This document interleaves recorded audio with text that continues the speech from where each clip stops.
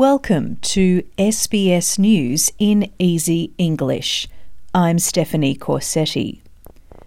Victoria State Emergency Service says a magnitude 6 earthquake has struck the state with an epicentre near the Victorian town of Mansfield at a depth of 10 kilometres. Witnesses have told SBS the shaking was felt for around 30 seconds. The initial quake was followed by a number of smaller aftershocks.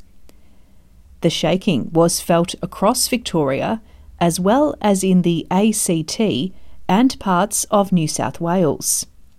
There are reports of some building damage.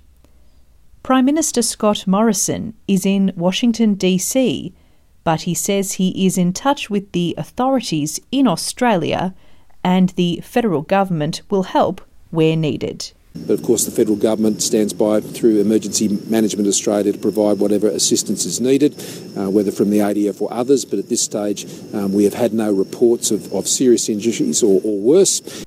Victoria's Premier, Daniel Andrews, has condemned the violent protests that took place on Tuesday when demonstrators brought Melbourne and the Westgate Bridge to a standstill.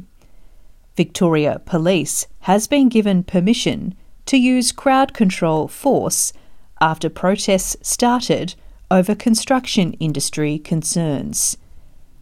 He also says Victoria Police will take action against those who do the wrong thing.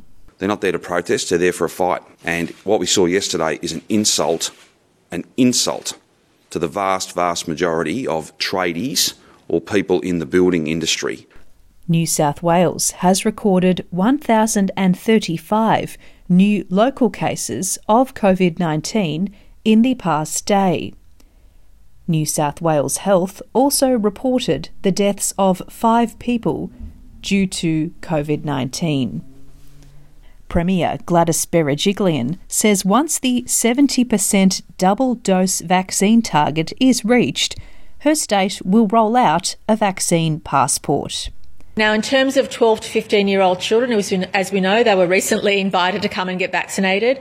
Pleasingly, a quarter of that age cohort, so 25% of 12 to 15-year-olds have already received the vaccine in New South Wales. United States President Joe Biden is hailing a new partnership with Australia and the United Kingdom, saying it is in the best interests of global allies. President Biden declared his country has no closer and more reliable ally than Australia. Prime Minister Scott Morrison and Mr Biden held their first in-person one-on-one meeting in New York. The United States and Australia are working in lockstep on the challenges ending COVID, addressing the climate crisis, defending democracy, shaping the rules of the road for the 21st century. And Sydney's New Year's Eve family fireworks show has been cancelled for the second year in a row, despite plans to reopen the city in coming weeks. The city's midnight display will go ahead, with discussions on potential crowd limits continuing. A spokeswoman for the City of Sydney confirmed the earlier fireworks display had been cancelled again to ensure the celebrations meet pandemic public health orders.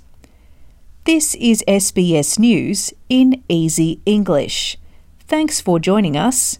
I am Stephanie Corsetti.